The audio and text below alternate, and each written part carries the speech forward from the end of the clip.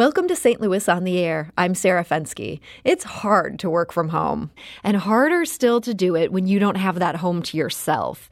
Now it's not just the refrigerator calling, it's also your partner distracting you, annoying you, getting in your space. My two guests today were sharing space with their partners even before the pandemic sent so many workers home. And they've found a way to make it work without bloodshed. So we're thinking maybe we should listen to them. First is Haley Huffine. She's a designer and editor at McClatchy, and she works from home alongside her boyfriend, who is a musician. So Haley, welcome to the show. Haley, are you there? It sounds like Haley is not there. Well, let's go to our second guest. Our second guest is Nicole Fink. She's a stay-at-home mom in Lafayette Square.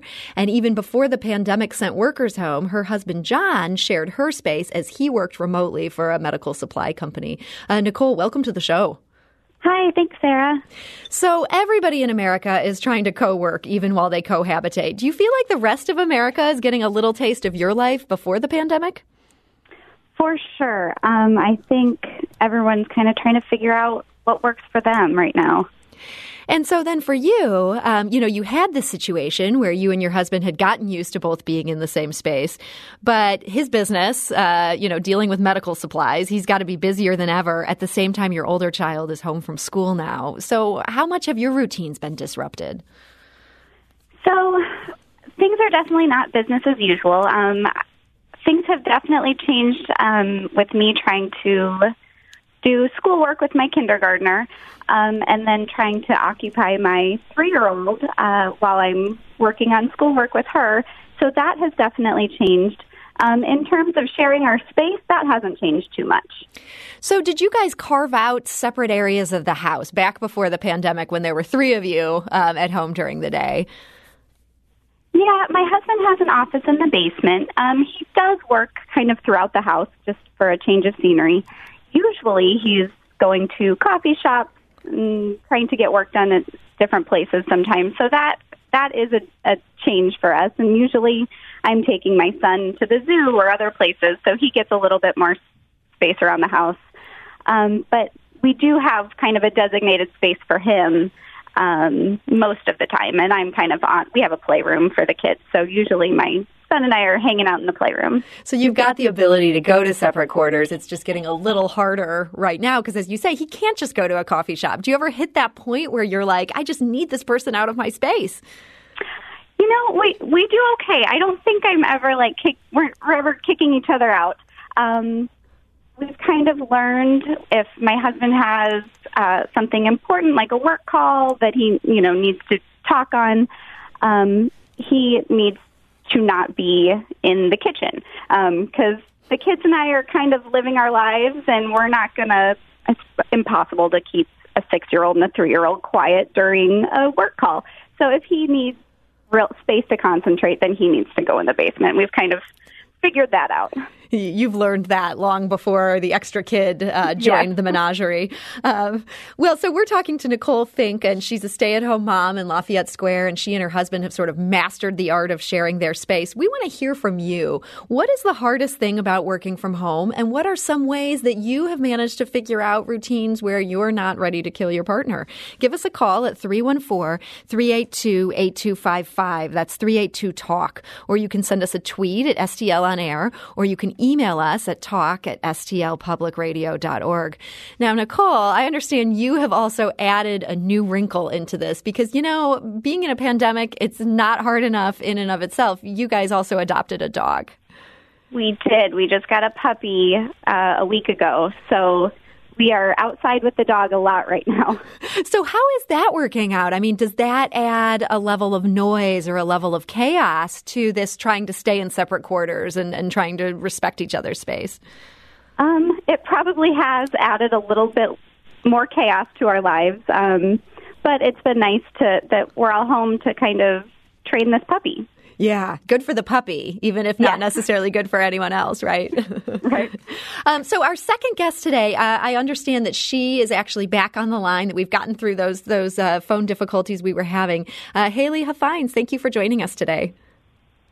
Thanks for having me.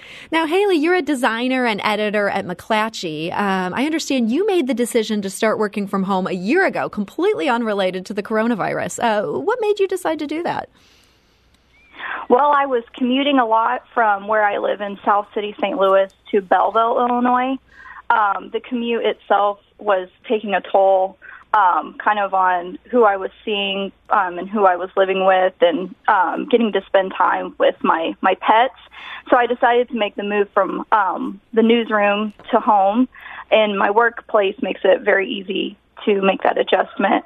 So once I decided to do that, it's been smooth sailing from there.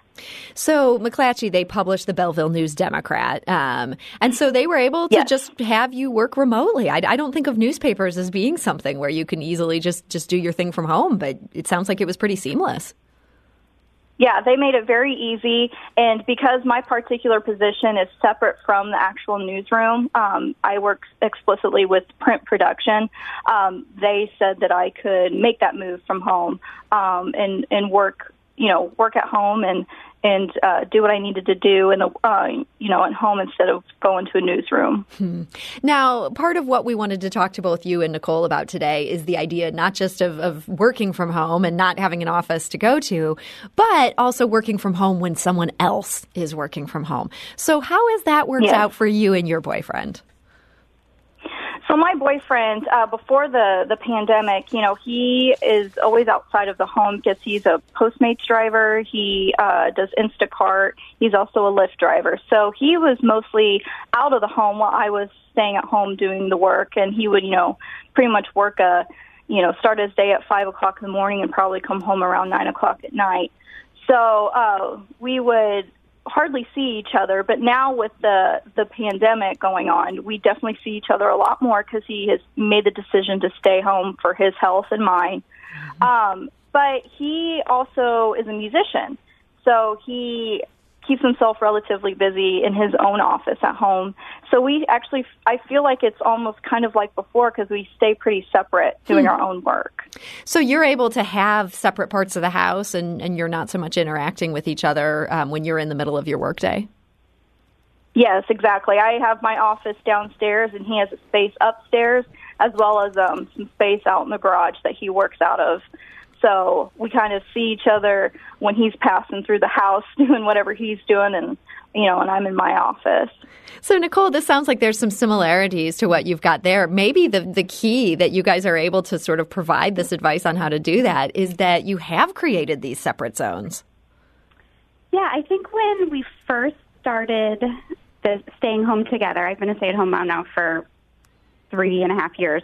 When I first started, I had this idea that we would have lunch together every day and we would, take a walk in the afternoon sometimes. And there are definitely days that we do that, but I can't rely on his schedule, and we kind of have to have our own schedules. And if they coincide and we're able to have lunch together one day, great, but I can't really rely on his schedule to open up at the same time every day. And I try to keep it pretty consistent with the kids. We try to have a pretty consistent routine. Haley, do you ever end up having a lunch with your partner during the workday?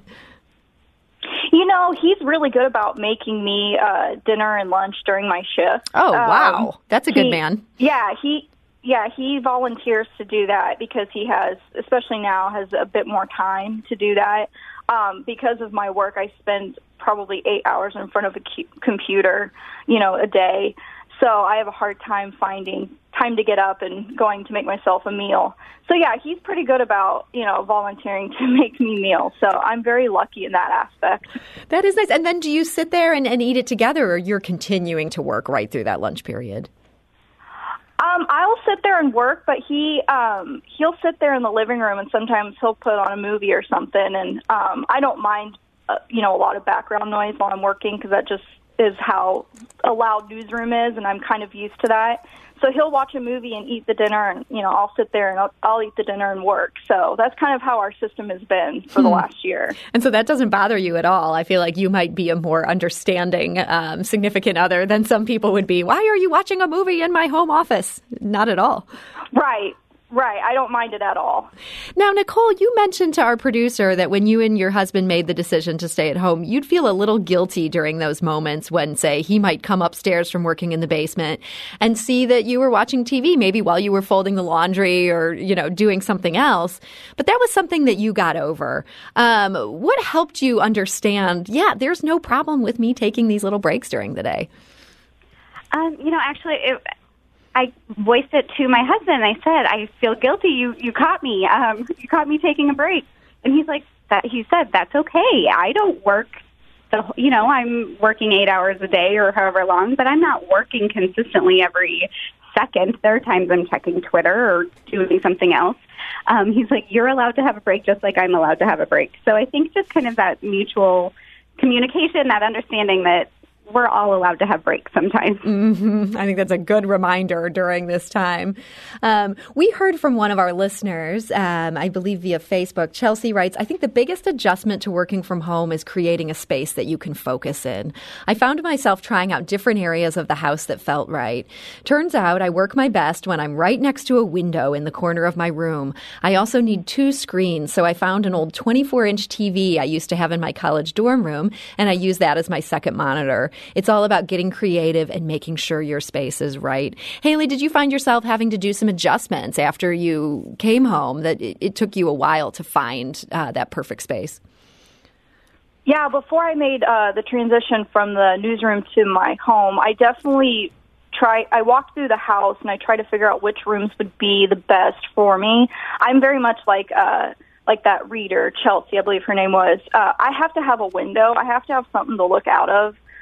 Because sometimes I do need to take breaks and just kind of look out and look away from the computer screen. I definitely had to figure out what's going to be the best system for me, what's going to be the most comfortable, because comfort is a huge thing for me since I am sitting down in front of a computer for 8 hours. And so it did take a while, but once I did find a system that worked, I definitely have found that it's the most productive way for me to work. Now, Haley, I know that you told us that you originally feared working from home, that you might be isolated or that it would be hard to maintain a good work-life balance. How were you able to overcome those concerns? Yeah, so I was just afraid of bringing my work literally into my home and working from home. I didn't want to make my space where I'm away from work into something that's all about work. But I have learned that once I log out at the end of the day, at the end of my shift, that I'm done for the day. And so I had to tell myself that once I turn that computer off, I can wipe my hands and I can go about doing what I need to do around the home without thinking about, going back into work. And so it took a lot of mental preparation, a lot of, telling myself that, this is your workspace now. This is where you're working, but this is also your home, and it doesn't have to, you don't constantly have to be working all the time. Mm-hmm. And I just think once I made that note in my head that I was able to separate the two. Mary Rose writes on our St. Louis on the Air Facebook page. She says, I started my work from home adventure in another state back in 2011. I got a brief respite back here with a short-lived job with benefits, only to be let go in January of 2017. I'm still chronically unemployed or underemployed. She notes, it would be harder to work for pennies when next-door neighbors are mowing lawns right out my window. I'll say that much. Nicole, as you transitioned from working outside of the home to being at home with your children, how much do you find yourself paying more attention to what your neighbors are up to and being annoyed at them the way that in an office we might be annoyed at our coworkers? Honestly, as a stay-at-home mom, I feel like I am probably more interested in my neighbors because I'm not interacting with tons, my in previous jobs I was interacting with coworkers, and now I'm kind of reaching out to any adult that is home. I'm like, oh, hi neighbor. So I do have this group of stay-at-home mom friends in the neighborhood, and we get together a lot, and it's nice to have that interaction during the day during normal times. Obviously, we're not getting together during a pandemic. So in normal circumstances, I'm much more interested in what my neighbors are doing because I'm just looking for some connections. So neighbors have been just a lifeline in the same way that for those of us in offices, we look forward to hanging out and shooting the breeze with our neighbors. You can shooting the breeze with our coworkers. You do that with your neighbors.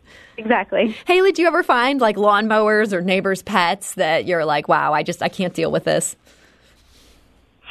Actually, no. I'm able to really tune all of that out. When I'm sitting down to work, I get so like hyper focused that, somebody could be mowing right outside my window and I would not notice. The only thing that really distracts me is I have a dog who bark at everything. So if he starts getting Oh, I think we just lost Haley, but it sounds like her dog is a bit of a problem, and I think a lot of work from home people can attest to that right now. We also heard from a listener on Twitter who commented, I'm laughing at the concept of having multiple rooms in the house to choose from to create a good workspace, and that's certainly a real challenge, I think, in apartments or even a studio apartment. That really makes things difficult. Well, we want to thank our guests for joining us today to talk through some of their working from home tips. And I'm sorry to say, I think Haley Huffines, that we've lost her again, but she joined us and talked about working for McClatchy Publishing. And Nicole Fink, I want to thank you for joining us today. Thank you, Sarah. And good luck to you and your family and your husband as he's working on these medical supplies. We appreciate that. Thank you. This is St. Louis on the Air on St. Louis Public Radio, 90.7 KWMU.